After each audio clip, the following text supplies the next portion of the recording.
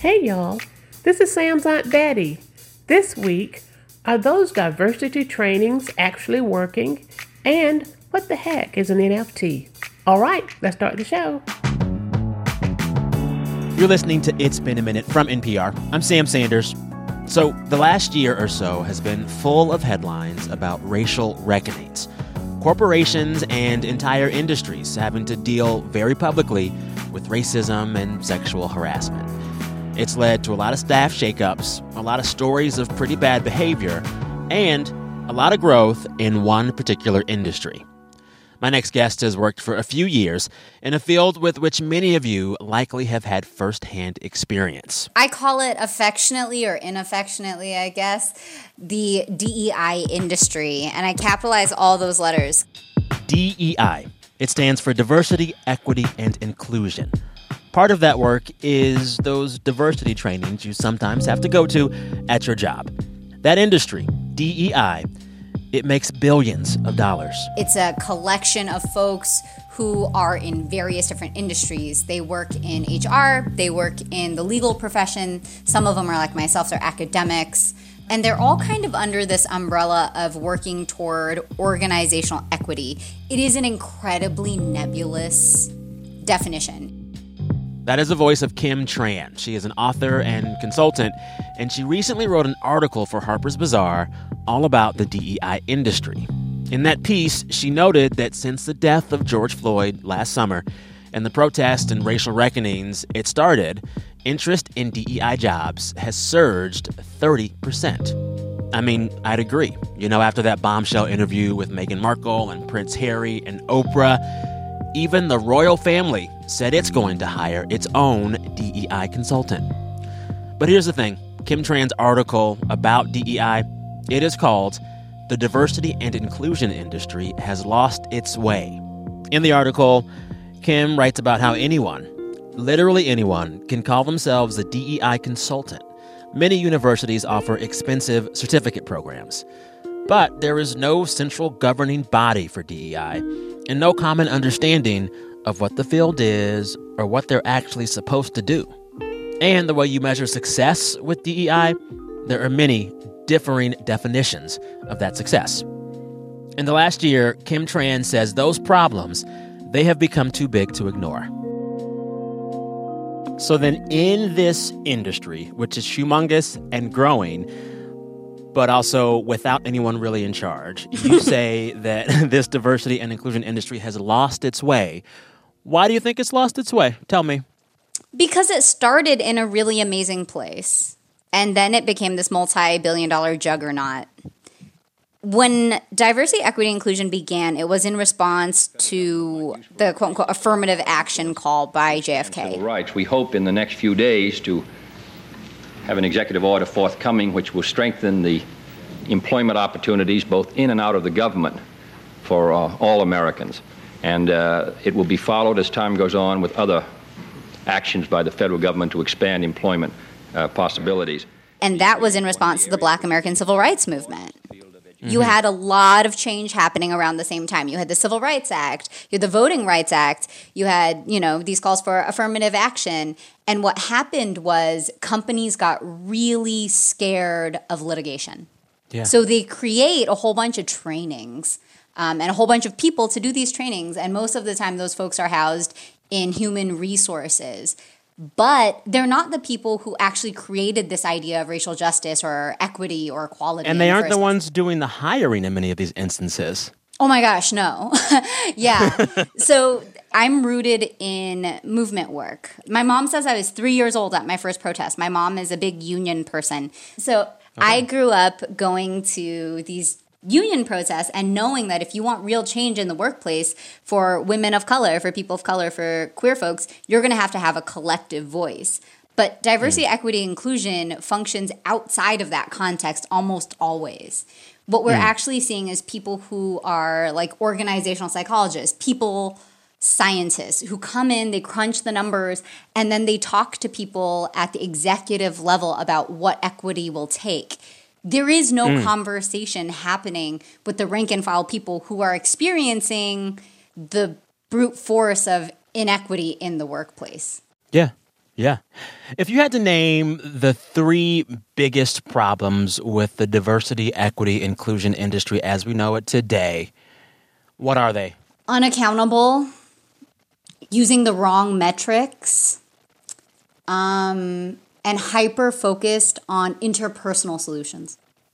Like, just be nice to your cubicle mate and that'll fix this thing. Yeah. Instead of like, this whole structure might need to be reworked. Yeah, that's not going to work. If all of the people in an organization that is structurally inequitable just take a note on how to be more inclusive in meetings, that's actually not going to change very much. We have to create much broader change at a policy level. Yeah. You mentioned in your laundry list of three biggest problems, this like, what is a measure of success? How do you measure it? You know, the metrics.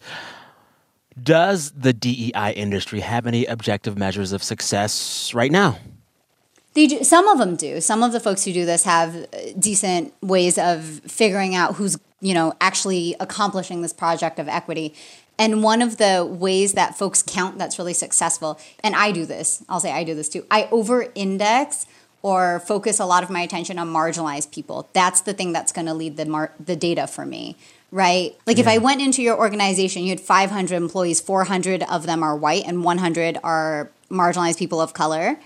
What you'd get at the end is probably that the organization's doing well, right? Because all the white folks are happy. You have no idea how the people of color are doing in terms of that pocket of small folks. And this is the same thing over and over again with trans employees. If you don't have a finger on the pulse of what it's like to be trans in your organization, that experience is going to get lost in the wider sea of data because it doesn't rise to the level of statistical significance. Yeah. Well, and it's like, isn't the whole point of DEI meant more to help those who are most marginalized, not to be there to, allow the majority to kind of pat themselves on the back for going to that training and answering the quiz right? Yeah, so a lot of DEI feels like performative allyship. I went to the training and then I put the hashtag up and then we did a Pride Month and everybody feels great about the work. There's actually this really funny saying about diversity, equity, and inclusion, and that it goes something like, it's about food, fun, and flags. So like Black History Month, Asian History Month, potlucks, and film screenings. But what it winds up losing in that trajectory, right, is that it's actually about inequity. It's actually about injustice. And it's about how we really get deep in those problems and fix them. That's where it started. Oh my goodness. It's so funny hearing you say that because now I'm thinking like, oh my God, every Pride Month I am bombarded with vodka because that's how these companies say they love the gays. Yeah. And you're like, I'll take the free Absolute, but what are we really talking about here? I was just about to say Absolute is one of the biggest progenitors and culprits of this. They got the rainbow bottle every year. And don't get me wrong, when I see a queer and trans flag somewhere, I do feel safer. Right, that's important. And when I see free vodka anywhere, I do feel a little bit happier. Absolutely. You want to give me a free bottle of wine with a rainbow sticker on it? I will take it. Absolutely. Me and my partner and our dog. But is that the end? Because I am a queer person of color in the workplace. I experience as an Asian American LGBTQ person, around 70% of us are reporting workplace discrimination. If you're Black and LGBTQ, you're experiencing 50% workplace discrimination. I need something more than a rainbow flag. Come on. Yeah. So what diversity, equity, and inclusion tactics actually work best?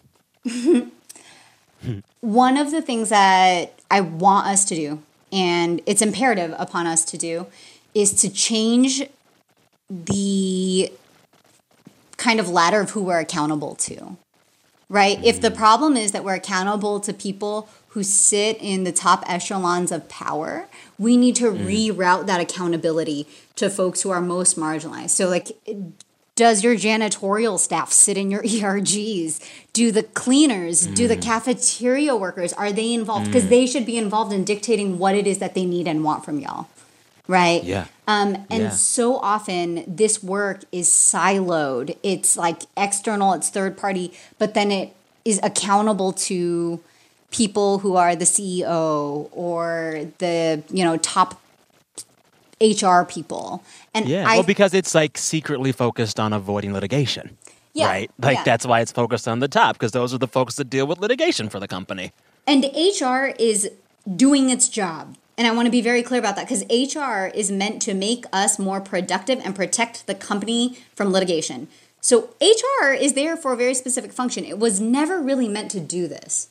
There are going to be a lot of folks who hear this chat who might be involved in diversity and inclusion work in their workplaces, who take it seriously, who believe in it, who have their hearts in the right places and want it to work. And they're hearing the two of us talk and they're saying to themselves, oh my God, am I getting this all wrong? Am I actually part of the problem? Should I just stop because I really screwed it up? And my thing about inclusion work is I want as many people who want to be involved in it to be involved in it. How do you tell folks what they're doing is wrong, fix it, without scaring them off? Yeah, I know a lot of folks are going to be hearing that song on TikTok, that Oh No song in their heads right now. Yeah. And I don't think that we necessarily need to throw the baby out with the bathwater when it comes to diversity, equity, and inclusion. And I say that because I'm an optimistic person, because I believe that there can be a bridge from one to the other. There can be a bridge from movements to diversity, equity, and inclusion. It's just not what exists right now. Yeah. Right? Yeah. So what I want you to do is for those feelings to create some sort of change in the way that you do diversity, equity, inclusion. I'm asking for folks to actually push beyond what exists. Come on. I'm loving this. One small thing all of us in our offices or workspace can do tomorrow to advance this work. A little thing. A daily thing. Ask who's not at the table. Yeah. And I'll say this about myself. Yeah. I'm a marginalized person in the workplace. I'm a queer Vietnamese woman. I have the same pay gap as Black women. I can say all that, and at the same time, I can say I have an advanced degree. There are people who listen to what I say. And the person who's not in this room with me having this conversation about equity is the person who empties the trash cans, is the person who fixes my computer when it falls apart, who is not there. And it's not just the people who work in the office. It's the entire network of folks. We have to also be accountable to them. Thanks again to Kim Tran. She's an anti-racist author and consultant, and she is at work on a book called The End of Allyship. Coming up, what is an NFT? I call up two tech reporters and have them explain.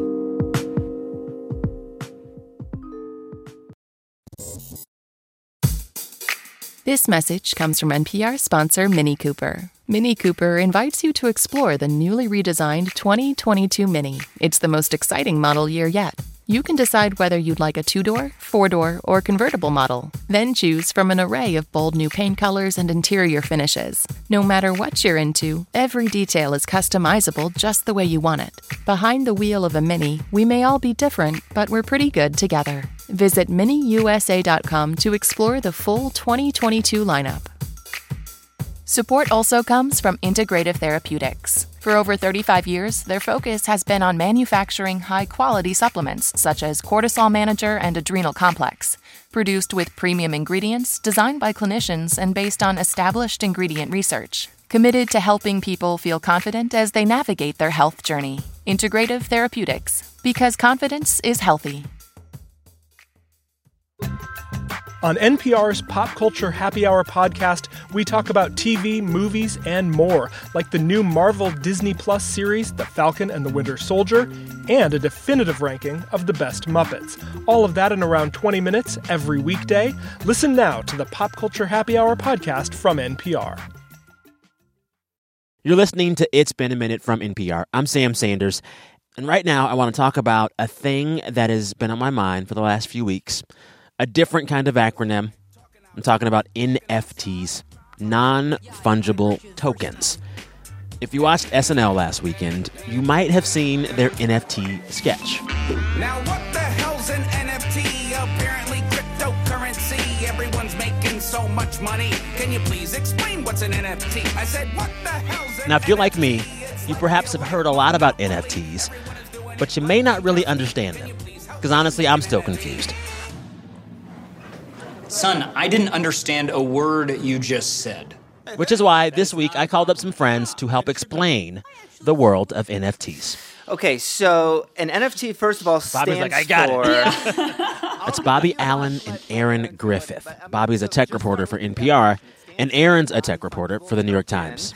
So, like, fungible, like a $10 bill can be exchanged for, like, two $5 bills. That's perfectly fungible. A non-fungible thing is very unique. You can't exchange it one for anything else. And a token just refers to, basically, there's this thing called the blockchain, which is like this ledger that is sort of overseen by a network of computers. It's like a unique token, an identifier on this blockchain. So that description probably does nothing to help you understand what an NFT is. Yeah. So I'm going to let our other panelists Okay, go ahead, Aaron. in a second to add to that, but I'm going to add first to jump on that a little bit. There is a line from a New York Times piece that I found a little helpful. The Times said of NFTs, quote, NFTs are essentially a way to transform a digital good that can be endlessly copied into something one of a kind. When someone buys an NFT, what they're effectively getting is the knowledge of owning an official version of a cat with a Pop-Tart body, a song, a video clip of a basketball dunk, or another virtual thing. Aaron, does that add to this? Help us out. Yes, that is what my publication said, and that is accurate. I mean, I think the easiest way to explain, so everything Bobby said is correct, but you don't necessarily need to know what fungible or non-fungible means. You don't really need to have a great understanding of like what the blockchain is really doing here. All you need to know is that before, digital media was generally not worth very much because you can steal it and share it and copy it very easily. And now, with the power of the blockchain, we are able to make these pieces of digital media, be it a song, an image, a GIF, a video, unique and individual and scarce. And that's what gives it its value. And so we have turned digital media into something that's collectible. Collectible, though, but it's like, okay, so I'm seeing a bunch of folks buying artwork as NFTs. Ja Rule sold his Fire Festival oil painting as an NFT for $122,000. Is it ever worth that much? It's a thing that lives like on your device. You can't hang it on your wall. Yeah. Just to be clear, the Ja Rule thing is a little bit of a mind bender because he's selling a physical good, and the whole point is that this is supposed to be about digital things. So there are a lot of people that have jumped into this, and they're not really using the thing that this is supposed to. Wait, it was a physical thing and not a digital thing? We got to scratch Ja from this conversation? Oh, my goodness. There's a token associated with it, but it doesn't need the token. They're just kind of using that to like drive the price up in a way. I mean, yeah. So anyway, that's a whole separate thing. But I think what all this is driving toward is this question of what do you get when you buy an NFT? And there's actually like a fair amount of debate on this question. I mean, I think technically when you purchase an NFT, you're getting like a string of code on the blockchain. Like you're usually not getting the IP. You're not getting trademark. You're not getting the copyright. So if you buy like what popular collection of NFTs are the Top Shop NFTs that are like these highlights of NBA moments like LeBron dunking or something. I mean, you could still... Like a video. Yeah, you can go onto YouTube and watch that as many times as you want. You could download it from endless corners of the internet. But if you purchase the NFT, you basically have, bragging rights. You have a way of saying like, I have a very singular version of this that nobody else has, and therefore I'm cooler than you are. I mean, that's kind of what an NFT is. Yeah. Now, when you buy the NFT, you get this unique, personalized. Okay, you get a one-of-a-kind digital version of a thing, whether it be a song, a GIF, a video clip, whatever. What do people usually do with it once they have it? Do they display it on like a special projector? Do they just look at it on their phones? Does it just, stay on the hard drive forever? What does one do with an NFT? I think that's another sort of interesting question. I mean, I think anyone who used to collect anything or currently collects things can sort of intuitively understand this. I mean, I collected Pogs back in the day. I don't know if any of our listeners remember Pogs. I used to collect Pokemon cards and Magic the Gathering cards, and I would put all these cards in like a binder and like show them off to my friends, and they'd be like, "Oh my God, you have a Black Lotus. I can't believe you got that card. Where did you find it?" But with an NFT, I mean, they basically like sit in these wallets, right? And so it's not like you buy an NFT and a digital wallet. Yeah, I mean, it sits basically on the internet, right, Aaron? I mean, where else does it go when you buy one? Yeah, I've talked to some people who consider themselves collectors of NFT art who have screens in their house and they display the art that way, and so they can change it out and look at whichever one they want. Okay. Is that practical for the everyday person? No. Can I pause you for a second and just ask, isn't it possible to get a PowerPoint projector and display art on your wall without having to buy the NFT? This is where I get stuck. Help me understand. So the question is, there's also an element not just of bragging rights that like, yes, I own this thing and I bought it, but it's also of supporting the creator or the artist behind it. Mm-hmm. And so, you know, wanting to be a patron of the arts and like, so I think there's a little bit of that. And it's similar to like the people who are buying into different music or things from like YouTube creators or whatever. It's like they want to support this person because they really like the art that they create and they want to have like a more of a direct relationship with them. Yeah. So why were NFTs created? Like what problem did they solve? It seems as if everything was going just fine in the world. Well, not fine, but like, was there a need for NFTs? I think what Aaron was talking about earlier is it introduced scarcity in a world of digital assets, things on the internet where scarcity never existed. Like things can be reproduced, they could be pirated, they could, you know, there's endless copies of every single thing on the internet. And NFTs was saying, hey, let's introduce some scarcity there. Where there's scarcity, there will be demand. And where there's demand, people can make money. Yeah. And another thing that I think this is solving, Sam, is, you know, especially in the art world context, it's instead of having like a bunch of like, you know, old guys with like bushy eyebrows with monocles, like examining a Monet to figure out whether or not it's a real Monet, right? The NFT, like through like the blockchain, you could perfectly authenticate it. You could figure out its provenance. Like those questions that have so sort of vexed the art world about like, where did this come from? What is its chain of custody? Those things are actually solved through the blockchain. I mean, I hear you, but let's say you get your NFT Monet and it's the authentic one. If you ever want to display it on your wall, you have to print a copy of it. Right, it's just true. Like, I don't understand. I mean, what is preserving the authenticity of these NFTs? What even is it if you know that half the folks, at least, that get NFTs are going to reproduce them to display them digitally for their friends? Right. It's the knowledge in your heart. The blockchain lives in your heart. The blockchain lives in your heart. I love that. As long as AWS doesn't switch it off, right? Yeah.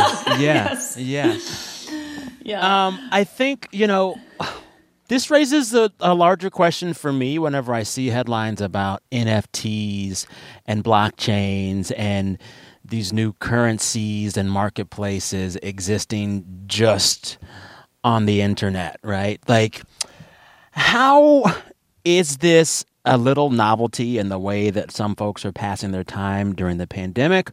Or is this like the way that things are just moving in all of our lives, period? You know, I've been thinking a lot, especially in the midst of the pandemic, about how a lot of things that used to be IRL in real life, they are moving more and more into digital and online spaces. For instance, the workplace for a lot of us, right?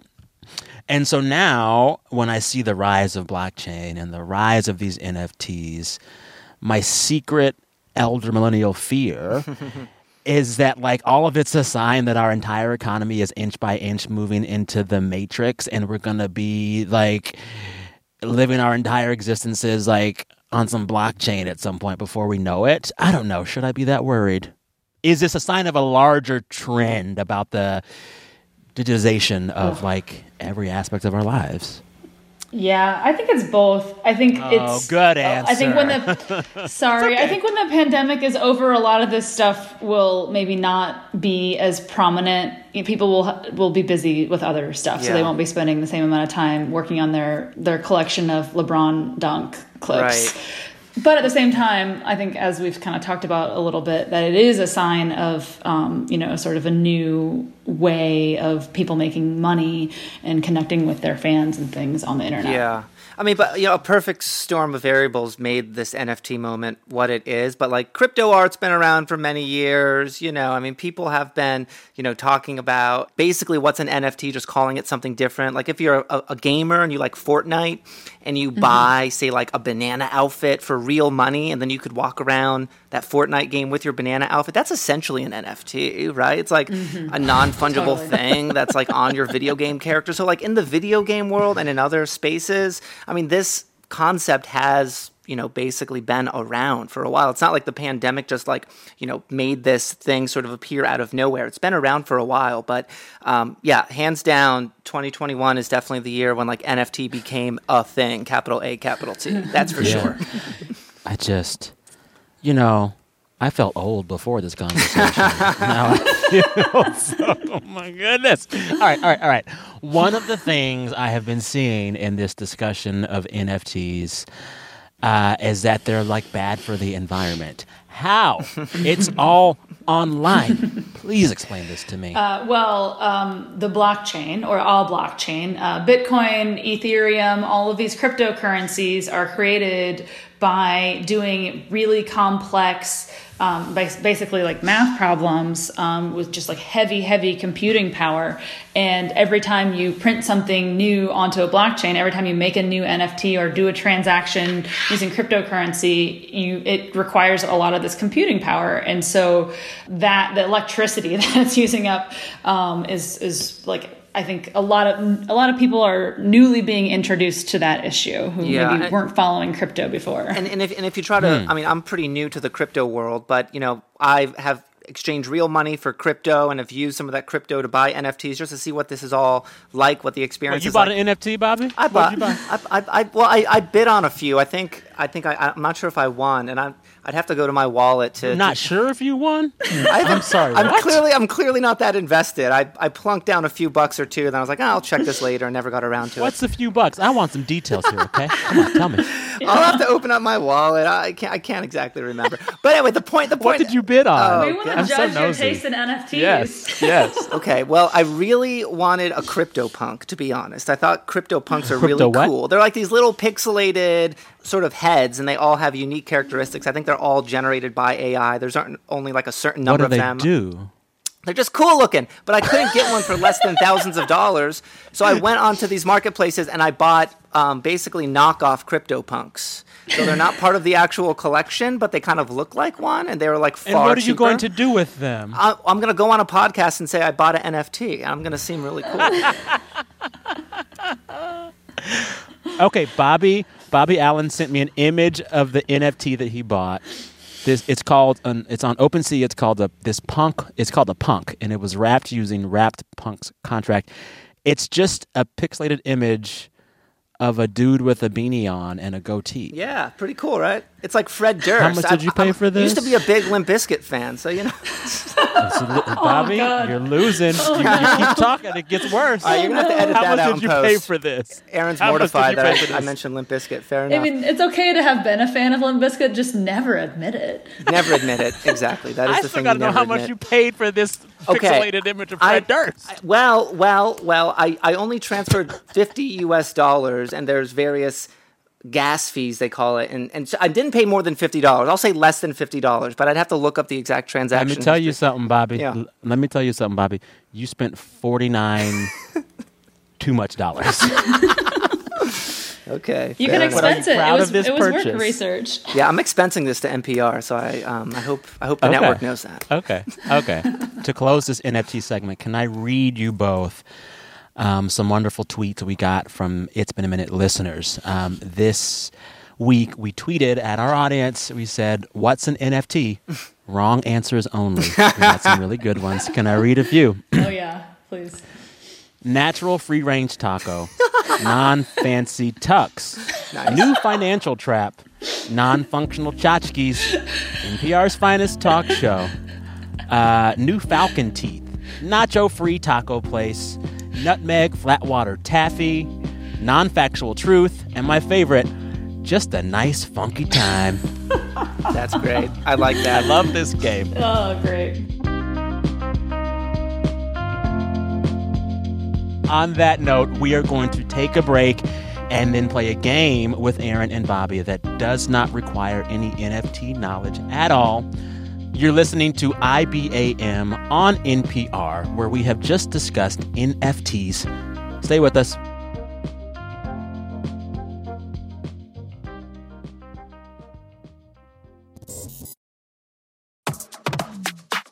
Support for NPR and the following message come from 3M, applying science to help improve lives. 3M believes that science is key to finding solutions for a more sustainable world. That's why 3M scientists are working on a variety of innovations and embedding sustainability into every new product, like microscopic glass bubbles that reduce weight and help extend battery life in electric vehicles. They have also integrated post-consumer recycled content and renewable materials into household items like Scotch-Brite sponges and Post-it notes. And earlier this year, 3M announced they expect to invest approximately $1 billion over the next 20 years, achieve carbon neutrality by 2050, and reduce water use in their manufacturing operations by 25% in 2030. To learn more about how 3M is helping to build a more sustainable world, visit 3m.com/sustainability. Are you an audacious entrepreneur with a world-changing idea? Then join us this May for the virtual How I Built This Summit hosted by me. We'll have interviews with some of the best-known entrepreneurs out there and community-building sessions to meet other creative thinkers like you. Thank you to Dell Technologies, a supporting sponsor of the How I Built This Summit. For more information, head to summit.npr.org. You're listening to It's Been a Minute from NPR. I'm Sam Sanders, joined this weekend by a lovely panel of two all-star tech reporters, Aaron Griffith, tech reporter at The New York Times, Bobby Allen, tech reporter at NPR. Thank you both for being here. Thanks for having me. All right. This game is called Who Said That? Who been saying that? Who said that? Bobby, you've played this before? Yeah, I'm on quite an impressive losing streak. I'm definitely the underdog here. It's okay. Explain the game for Aaron. Okay. So a quote will be read to you, a quote that is timely and came from the news recently, and you have to say exactly who said the quote. There you go. It is so simple, so lo-fi. There are no buzzers. There are no timers. I'm bad at keeping score, but it doesn't matter because whoever wins gets nothing but bragging rights, and even those are questionable. Shall we? Let's do it. I might be in the wrong answers only department, but... All right, this first quote for Who Said That. Tell me who said this. I just got this feeling, man, that this summer, it's about to be a white boy summer. Who said that? What's his name? Yep. Go with it. Chet Hanks? Yes, sir. So Chet Hanks, son of Tom Hanks, the adult rapper who is still waiting for a hit, he has been on social media this week saying that it's going to be a white boy summer. He followed up by saying, quote, I'm not talking about Trump, NASCAR type white. I'm talking about, me, John B., Jack Harlow type white boy summer. You know what I mean? Let me know if you guys can vibe with that. Oh, boy. Yeah. He also laid out some rules for white boys and men hoping to take part in the white boy summer. He said, quote, no plaid shirts because the bros can't be looking like a picnic table out here. No Sperry topsiders. No calling girls smoke shows. And no anything salmon-colored. Burn that S, he said. Bobby, you are our resident white boy for this episode. Can I get some comment from you? Well, that made me immediately jump on Urban Dictionary and say, smoke show? I was just like, what is that? I'm afraid to know what that even means. I mean... How do y'all feel about this? I'm on board with the no topsiders rule. I knew Aaron would be the Chet Hanks apologist. I just had a feeling. The rest of it is so cringe. You can't see me, but I'm like kind of doubled over cringing like, yee. Who got that point? Bobby. I'll take it. Bobby got the point. Next quote. You can just tell me what we're talking about with this one. The quote is, the play will, for the first time, take audiences deeper behind the scenes of a landmark event that previously was shrouded in mystery. This is in reference to a stage play version of a very popular book/TV series that wrapped a little while ago. Oh, I saw these Book headlines. TV series. One of the biggest shows of our modern era, at least the last decade or so. No. I need another clue. One of the biggest shows. Red Wedding. Red Wedding. Game of Thrones? Yeah. So that quote comes from the official description of the forthcoming dramatic stage show spectacular based on the world of Game of Thrones. Also, we should point out that George R.R. Martin, the author who made the Game of Thrones series, he has yet to finish his long-awaited Game of Thrones follow-up book. Oh, yeah. That's not I done saw yet. people complaining about that because he signed some new TV deal with one of the streaming services or something, and people were like, do the book! Speaking of a high-stakes Game of Thrones, this game of Who Said That is tied up 1-1.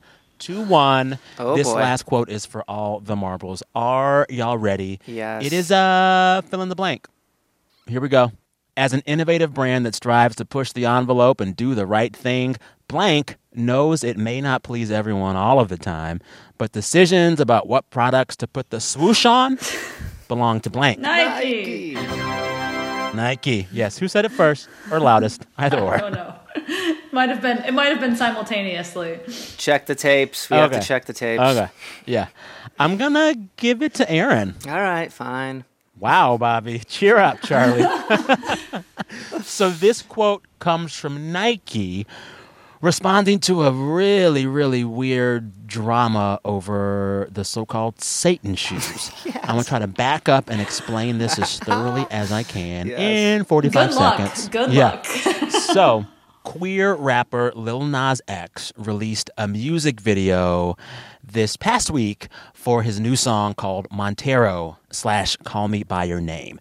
The most iconic scene from this music video has Lil Nas X sliding down what seems to be a 20-mile-long stripper pole from heaven down to hell, body winding the whole way. When Lil Nas X in the music video gets to hell, he proceeds to twerk on the devil and then snap his neck. As you can guess, a lot of people had a lot of thoughts about this song and this music video and Lil Nas X.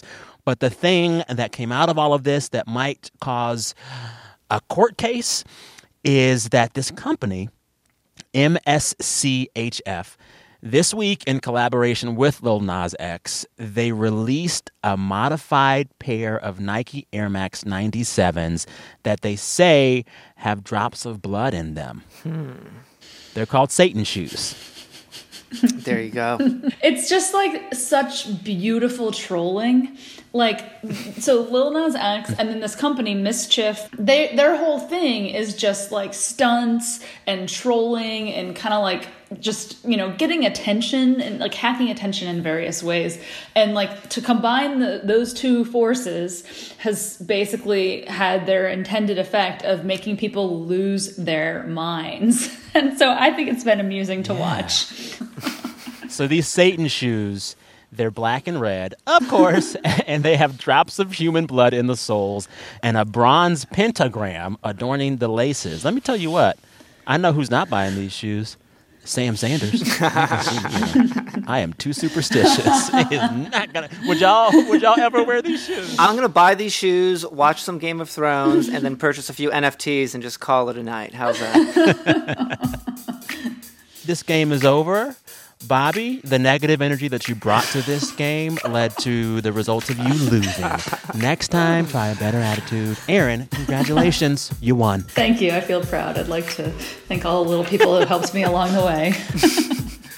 I'm so glad that you both hung out this week. I had a lot of fun. I enjoyed talking with y'all. And I feel like I understand a little bit of the internet more after chatting with you both. Aaron Griffith, tech reporter at The New York Times, and Bobby Allen, tech reporter for NPR. Thank you so much for your time. Thanks, Sam. Thanks for having me. Now it's time to end the show as we always do. Every week, listeners share the best thing that happened to them all week. We encourage folks to brag, and they do. Let's hear a few of those submissions. Hey Sam, it's Maggie from Columbus, Ohio, and the best part of my week this week is actually about to happen. I have been a track athlete pretty much my entire life, but today I get to coach my first meet. Hi Sam, this is Christy from Charleston, South Carolina, and the best thing that has happened to me this week is that I have 4 years of sobriety, one day at a time. Hey Sam, this is Jan from Battleground, Washington. I'm retiring this week after 40 years as an RN. I have a lot of traveling to do. Hi Sam, this is Lee from Encinitas, California. And the best thing that's happened to me this week is I've been staying with my mom and dad because I celebrated my grandma's 100th birthday. I hadn't seen my parents or my grandma in a year since December 2019. And my dad's margaritas are as good as I remember. And my grandma looks amazing. I am sitting in my car just after I got my second COVID shot. And later today, I will be driving with my family to have a Passover Seder at my parents' house in person. What a difference a year makes. Hi, Sam. This is Shelley in Seattle. And the best part of my week was because my wife and I have both been vaccinated for COVID, we were able to have our son over to our house for a Passover Seder on Saturday. We still had to join with the rest of our group over Zoom, but there's a light at the end of the tunnel that before too long, we'll all be able to be at the same table again. It made it a pretty good week. Thanks, Sam. Thanks, Sam. Love your show. Have a good week. Seders and margaritas and 100 birthday parties. Good stuff all around. Thanks to all those listeners you just heard. Maggie, Christy, Jan, Lee, Nathan, and Shelley. Listeners, you can also be a part of this segment. Send us your best thing at any time throughout any week. Just record your voice on your phone and then send that voice memo to me via email. samsanders@npr.org. That email is samsanders@npr.org. All right, this week, It's Been a Minute was produced by Janae West, Andrea Gutierrez, and Sylvie Douglas. Our intern is Liam McBain. Our fearless editor is Jordana Hochman. But she took this week off. She deserved it. Filling in for her is Uri Berliner. Uri, thanks for filling in this week. We appreciate you. Our director of programming is Steve Nelson. Our big boss is NPR Senior VP of Programming, Anya Grundman. Listeners, till next time, be good to yourselves. I'm Sam Sanders. We'll talk soon.